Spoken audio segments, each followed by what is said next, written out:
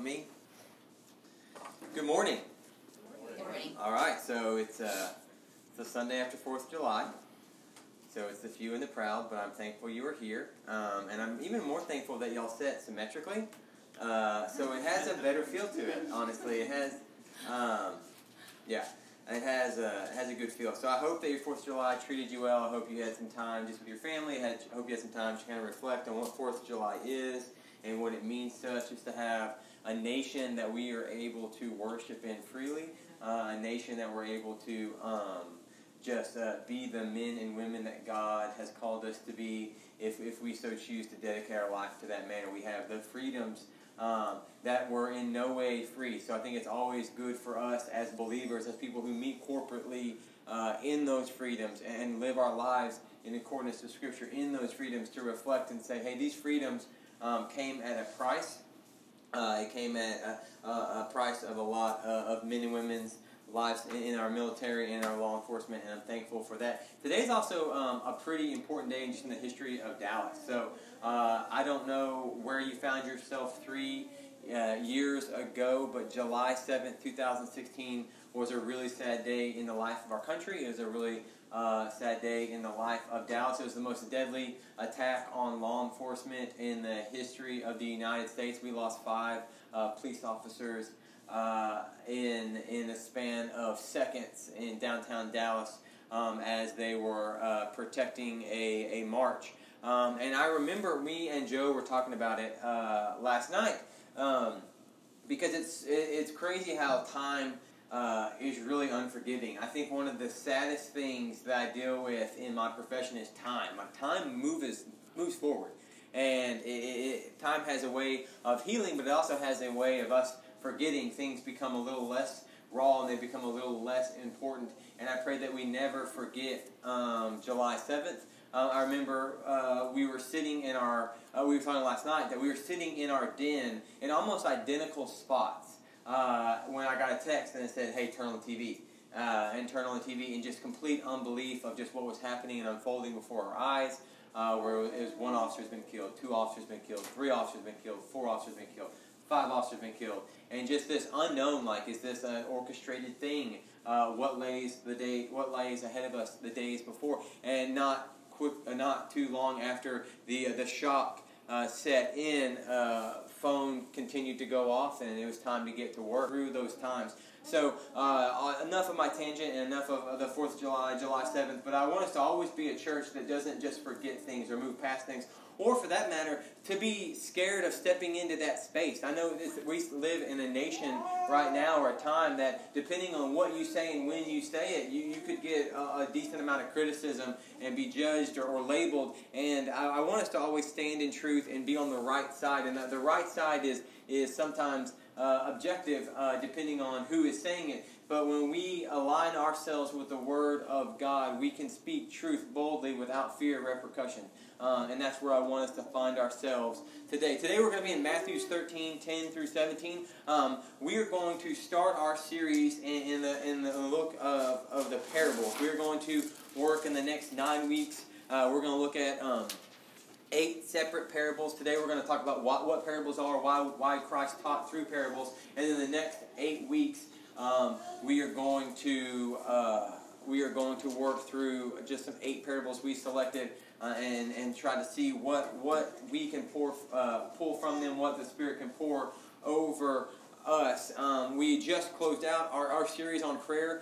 We closed out our series on prayer and ended it with a night of prayer last Sunday night. And I'll be honest with you, I was completely fearful of what last Sunday night was going to be, because I've been in church work long enough that if you have a night of prayer, sometimes it's just you and the staff praying with each other, because people are so fearful of praying out loud or what a night of prayer could mean. But in all faithfulness and just unexpected but beautiful, we came together as a church. It was really a beautiful thing just to see what God was doing with people, what God had laid on people's hearts, and how they prayed to their God, and how it was so rejuvenating and such a refuge just to come together and pray shoulder to shoulder with people that we love and people that we do life with. So we've closed out that series of prayer. We are starting the series on parables, and that's always a beautiful thing when you transition, especially in the life of a very young church, because each series you're allowed to study, each series you're allowed to teach and hear and learn from, it is really a gift from God. Is saying, hey, we are extending your journey as a church, and we're going to continue to extend your journey as a church as long as you stay faithful to the Word of God and stay faithful to His teachings. But without any further rambling, let's dive into what parables are. So parables are defined as a simple story used to illustrate a moral or spiritual lesson. And that's really what Christ does all throughout His adult ministry. Christ is the consummate teacher. He's teaching at every moment. He's either teaching His disciples or He's teaching the masses. But either way you look at it, He is teaching the gospel of Christ. He's teaching what He is there to. He's trying to reorient messianic expectation. He's trying to say, hey, this is really what the true gospel is. This is what the new covenant's going to look like. This is what faith can give you in the Messiah. The promised King is coming. I am here. And He does that through parables. And He tries to get people from where they are to where they need to be through teaching and understanding. The next 9 weeks, we're going to go over the Good Samaritan, the 10 talents, the Pharisees and the tax collector, the speck and the log, the hidden treasure, the lost sheep, and the prodigal son. And all of those are really interesting stories that probably we know, but they all have an intrinsic value of knowledge. The Good Samaritan is how to love others. 10 talents is what is stewardship. The Pharisees and the tax collector is what radical faith actually looks like. The speck and the log is what it looks like and what it is to judge others. Hidden treasure is gospel faith viewed as a treasure that must be guarded and given. Lost sheep is about a faithful father. The prodigal son is about a forgiving father. All of those things we desperately need. We're going to look at why Christ spoke in parables, and we're going to see why we still need those understandings today. Those stories were extremely applicable when they were taught to their first generation learner, that the disciples and the masses that Christ taught to. But the beauty of the Scripture and the beauty of it being breathed out by God is everything is just as applicable in 2019 as it was when it came out of Christ's mouth. So if you would stand with me as we dive in. We're going to be in Matthew chapter 13, verse 10 through 17. I'm going to read it out loud. It's going to be up behind us, and there should be a Bible around you if you do not have one. Verse 10.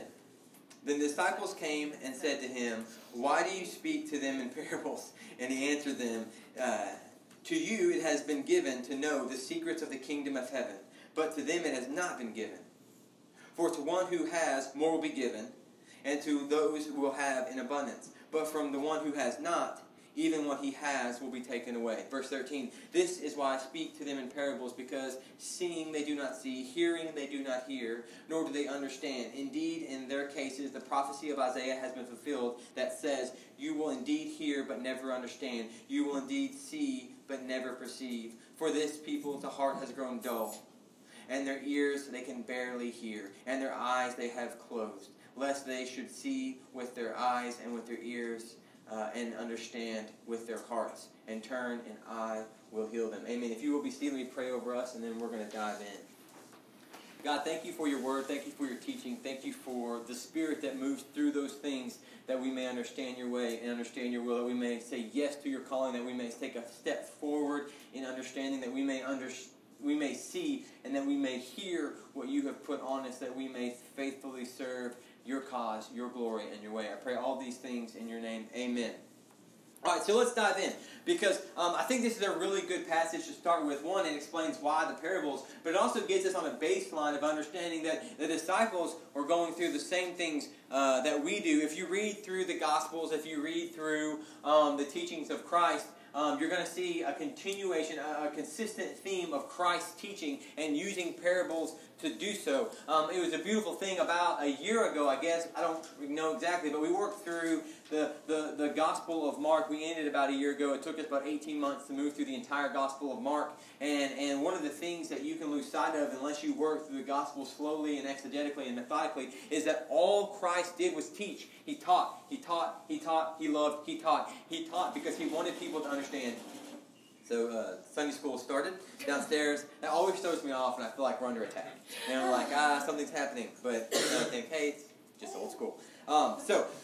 Let me dive in. We're going to dive in and pull out some of the stuff that I wanted us to camp out on, and then we're going to see how we can apply this to our life. So we see the disciples come to Christ and say, why do you speak in parables? And I've done this a lot. I've done this from a place of misunderstanding or a place of just trying to get to the point. I'm very much a just the facts. I like efficiency.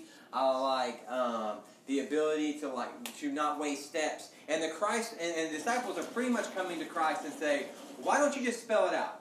You're telling a lot of stories about a lot of things. As we see right now, he had just told them a parable about the sower. So the sower who had laid seed on different kinds of soil, and depending on what kind of soil those seeds fell on, really affected what happened with those plants and what happened to those seeds. And it's a metaphor that he later explains that soil is actually a metaphor for the human heart, and depending on where our heart is, that will affect how the seed of the gospel is planted. But if you are a fisherman and you're following Christ and you don't know much about sowing, you're thinking, I don't understand botany, I don't understand farming, and that's where I find myself. I've planted nothing. If you give me a plant, I will say thank you. Me and my wife will systematically kill that plant, but we are thankful for your gifts. I don't understand soil. I understand, and honestly, the only thing I do understand about soil comes from this passage about good soil, good plants, bad soil, bad plants, and I can track with that. But what the disciples are coming and saying are, why don't you just do something amazing? Complete levitation. Why don't you get that party raging again? Let's do all that wine into water and then say, I'm the Messiah. And then just do something even crazier, some kind of spiritual fireworks. Let's do a backflip. Let's get the lasers going, smoke, fog, everything going, and then constantly just say, I'm Jesus Christ. I'm Jesus Christ. I'm the promised Messiah. Oh, you want to see more levitation? Boom! That's what they want to see, right? They want pomp and circumstance. They want the king that's promised. They want a person riding in on a white horse with a sword, toppling Rome.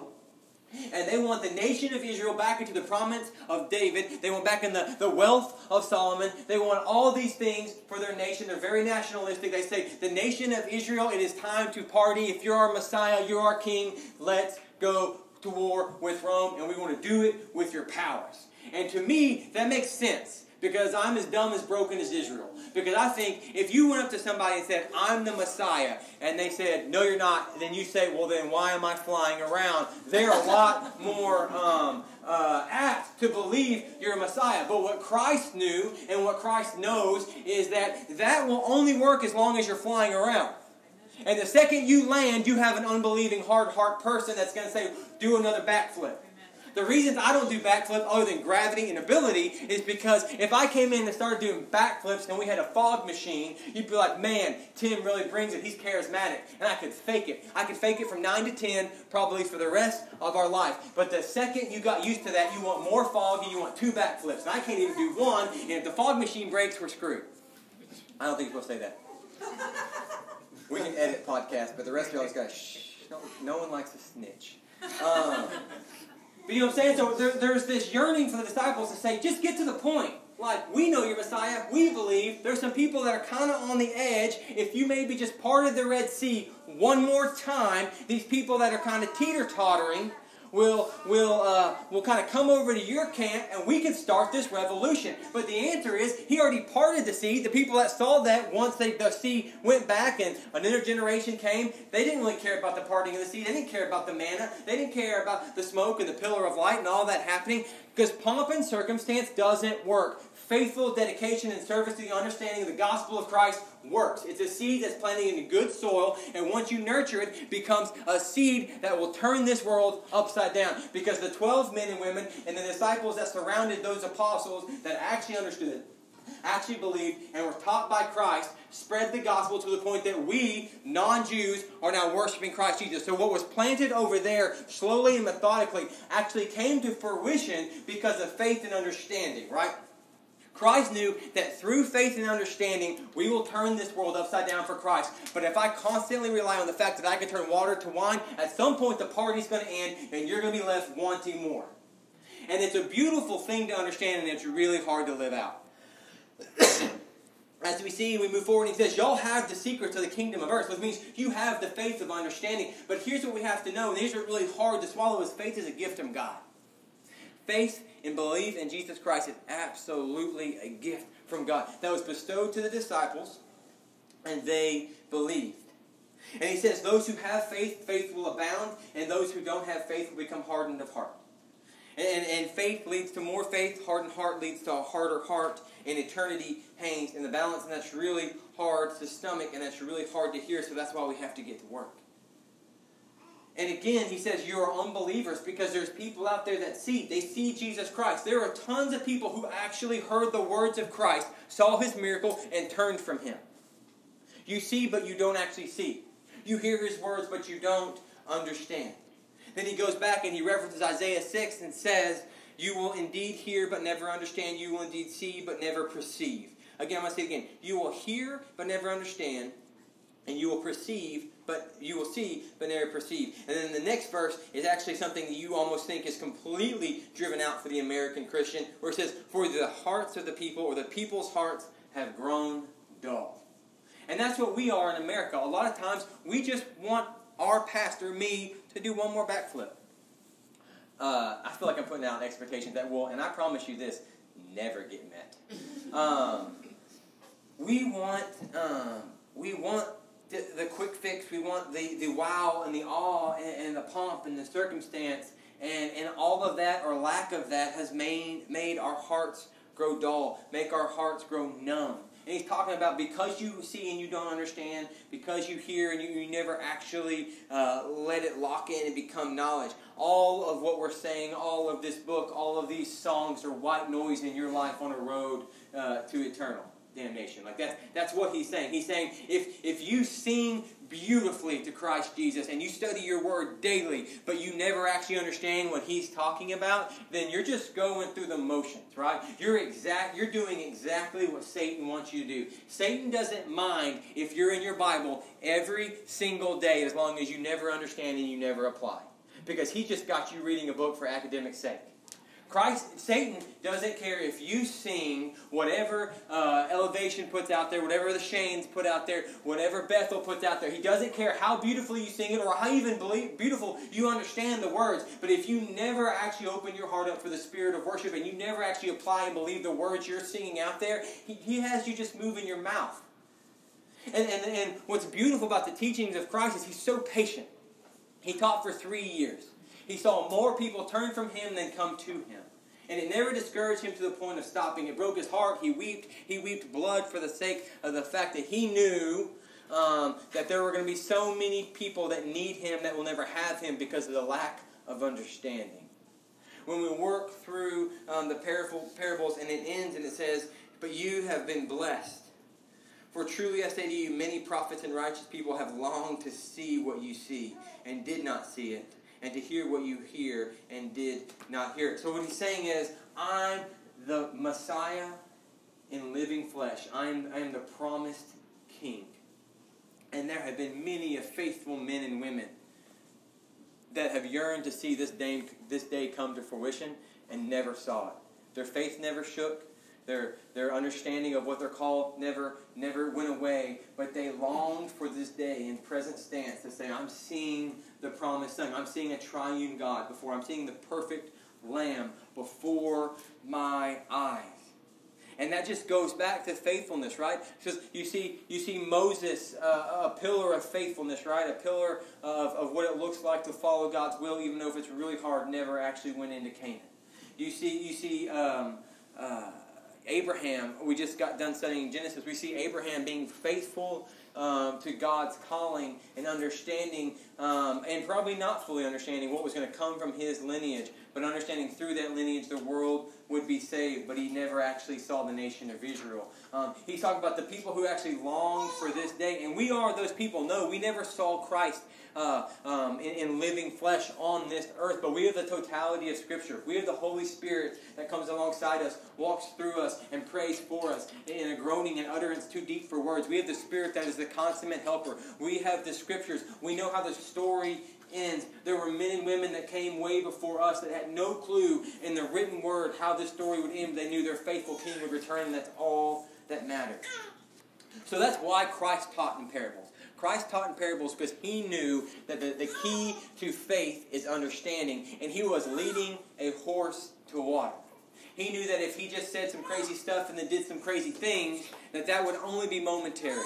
But after that generation forgot the crazy things, that we would all be lost. He'd seen it time and time again in the nation of Israel. We had Christ standing right before people, telling and professing the gospel of Christ, and those same people later crucified him because they saw but never perceived, they heard but never understood. And America does the same thing. We have the totality of Scripture. We have beautiful worship songs. We have community. We have all of these things that are utter gifts from God. And we don't crucify Christ. We just forsake Him. We say, yes, I understand what you're talking about when you say church. I understand there is a Bible, and I know what worship sounds like as far as corporately, but none of it resonates in my soul. None of it affects my heart. None of it actually intrinsically comes into who I am and alters what I do. And that's the most dangerous part of Christ's teaching, and why you see so many people in the Gospels break your heart when they don't latch into the real belief in the faith and the grace of Christ Jesus, and they just kind of go about the motions and then fall by the wayside. If we forsake His teachings, if we don't understand His teachings, we become dull and numb, and we ultimately forsake Christ. That's why we're landing on parables, because it is vital for us to understand the Bible is a teaching tool that we must use and apply for us to live out our lives in accordance to Christ. 2 Timothy 3:16 says, all Scripture is breathed out by God and profitable for teaching, reproof, and correction, and for training in righteousness, that the men of God may be complete and equipped for every good work. We have to say that and believe it. We have to actually say, this is our compass. There are going to be times in our lives that we don't understand which way is north. We don't understand where we should go next. But I promise you this Bible, this work of Christ, this work of the Spirit of the Triune God will absolutely show you the way, either through a teaching, a parable, a scripture, a psalm, a Pauline writing. Whatever the Spirit is going to use to get you where you need to be is going to be through this Word, through this Scripture, and through communion with our Savior. So between prayer and the Word of God, that is our compass. That is our teaching. That is what we have to learn and how we are going to apply what Christ has called us to do. And it's really important in 2019 to be confident in Scripture, to be confident in the teachings of Christ. Because if you are not confident in Scripture or in the teachings of Christ, you are really going to be a slave to whatever sounds good. That's a really butchered quote from Matt Chandler, but I think I got most of that right. But if you are just all about what sounds good or what sounds right, you're going to be ultimately in opposition of this word. Because if American culture has taught us anything, it is just because it is popular and just because it is trending does not mean it is right. And in this day and age, there's a really good chance if it is trending and is popular, we need to actually bring it back to the Word of God. And if it doesn't match this, then it is in opposition of it. And that's hard for us to say, because there is a lot of well-meaning people right now that say a lot of stupid things. Like, you get on Twitter, if you ever think, like, I'm not sure if sin nature is real, get in the comment section of Twitter, because it's going to eat you alive. There are some people who are professing to be born-again Christians that are spewing crap. And the only way we can actually refute that is to be confident in the truth. Be confident in the teachings of Christ. Be confident in the Word. Because if we stand firm in truth, and within love, I'm not saying get in the comment section and battle it out. That's not where I think understanding is going to happen. More of hey, come alongside somebody, love on them, pray for them, and show them the truth through Scripture. That's what I'm talking about. But if we can't do that, we ultimately can't be faithful to God's work. Because we talked about this at length in men's Bible study this morning, is that we have been called to dive into this Word. All of it is profitable. We have been called to live our lives in accordance to the Scriptures. We have been called to pray and commune with our triune God. We have been called to do all of those things. And I love when people dive into Scripture, and I love when people, the ESV Study Bible is a great resource. We get no kickbacks from the ESV Study Bible, but if you ask a staff member at Trinity Church where you should start, that's where we're going to point you, because it's such a beautiful and yet simple resource to point you to biblical truth. And I love when people dive in to their faith and understand their faith and read books about their faith and so on and so forth. But if you just read the books and just read Scripture and just go along in the motions but never actually understand it, profess it, and live it, you're just an academic Christian. That's exactly where Satan wants you. Satan wants you reading your Bible but never understanding. Satan wants you living your life out as a professed Christian but never actually doing anything a Christian is called to do. Teaching is a cycle. Christ taught so others would teach, and that's the same mantra for us, because knowledge for the sake of knowledge is the way of the world. But for us to learn our faith so we can share our faith is the calling of God. We are called to a life of prayer, a life of study of the Word, and then you have to find someone and tell them about Jesus, and then you just repeat. And I hope that for the next few weeks, I hope for every time we ever dawn our time in corporate Scripture, that we are always filling each other with word and praise and worship. But for the next 8 weeks, we have specifically set aside time that we're just going to learn application and teaching, hoping that those teachings and those applications that Christ lays out in parables directly correlates to your Monday morning. Directly correlates to what you need to do, because God has put someone in your life that needs the teachings of Christ, and there's a really good chance you're the only way that person's getting it. And I know that's really scary, but that's the game you signed up for. We also said this morning that we have to fight comfort. We have to fight the comfort of just, you know what, I'm going to read my Bible, I'm going to sing my words on Sunday morning, I'm going to let them resonate for myself, and it's going to rejuvenate me until next Sunday morning. And Sunday to Sunday, I'm telling no one about Jesus, but man, do I love studying the Word of God, and man, do I love singing on Sunday mornings at 10. And I'm just going to repeat that until God calls me home. That's not Christianity. Again, that is where Satan wants you. Satan wants you, if he's already lost the battle for your soul, then he wants to keep your secret inside. He wants you to live a life of a hermit Christian, which means I'm going to know what I need to know for my own personal salvation, but I'm going to do nothing to bring the lost to the kingdom of God. That's a sad, sad life. Because there's just a complete lie that's out there in Christianity that says there is nowhere safer than in the will of God. Right? Who has heard that? Show of hands. Everyone? No one? Just Megan. Okay. Thanks, Megan. She gets paid to be here. Does not count. There's nowhere safer in the will of God. And I'm not talking about eternal security of salvation. Yes, your salvation is secure by grace through faith, Jesus Christ. I'm not talking about that. I'm talking about how you live your life in the application of God's Word, how you live your life in accordance to Scripture. The idea that there is nowhere safer than the will of God is a complete lie spewed out by Satan. You show me the person who's safe in this book because he was inside the will of God. Inside the will of God is a dangerous place to be, but it is a beautiful place to be. It is a place where God calls you to do epic things through the Spirit. It's a place where God says, your weakness is my strength. It's a place where you see mountains moved. You see people come to their Savior. You see the lost at the throne of Christ. It's a beautifully dangerous place to be inside the will of God, and I pray we all find ourselves there. It's been especially a great honor just to stand before you today and say, this is the application of Christ, and I pray that we find it and that we use it and that we bring the lost to His throne. We're going to continue, and we're going to sing one more song. Let me pray over us as Adrian and Kelsey get after it. God, thank you for your teachings.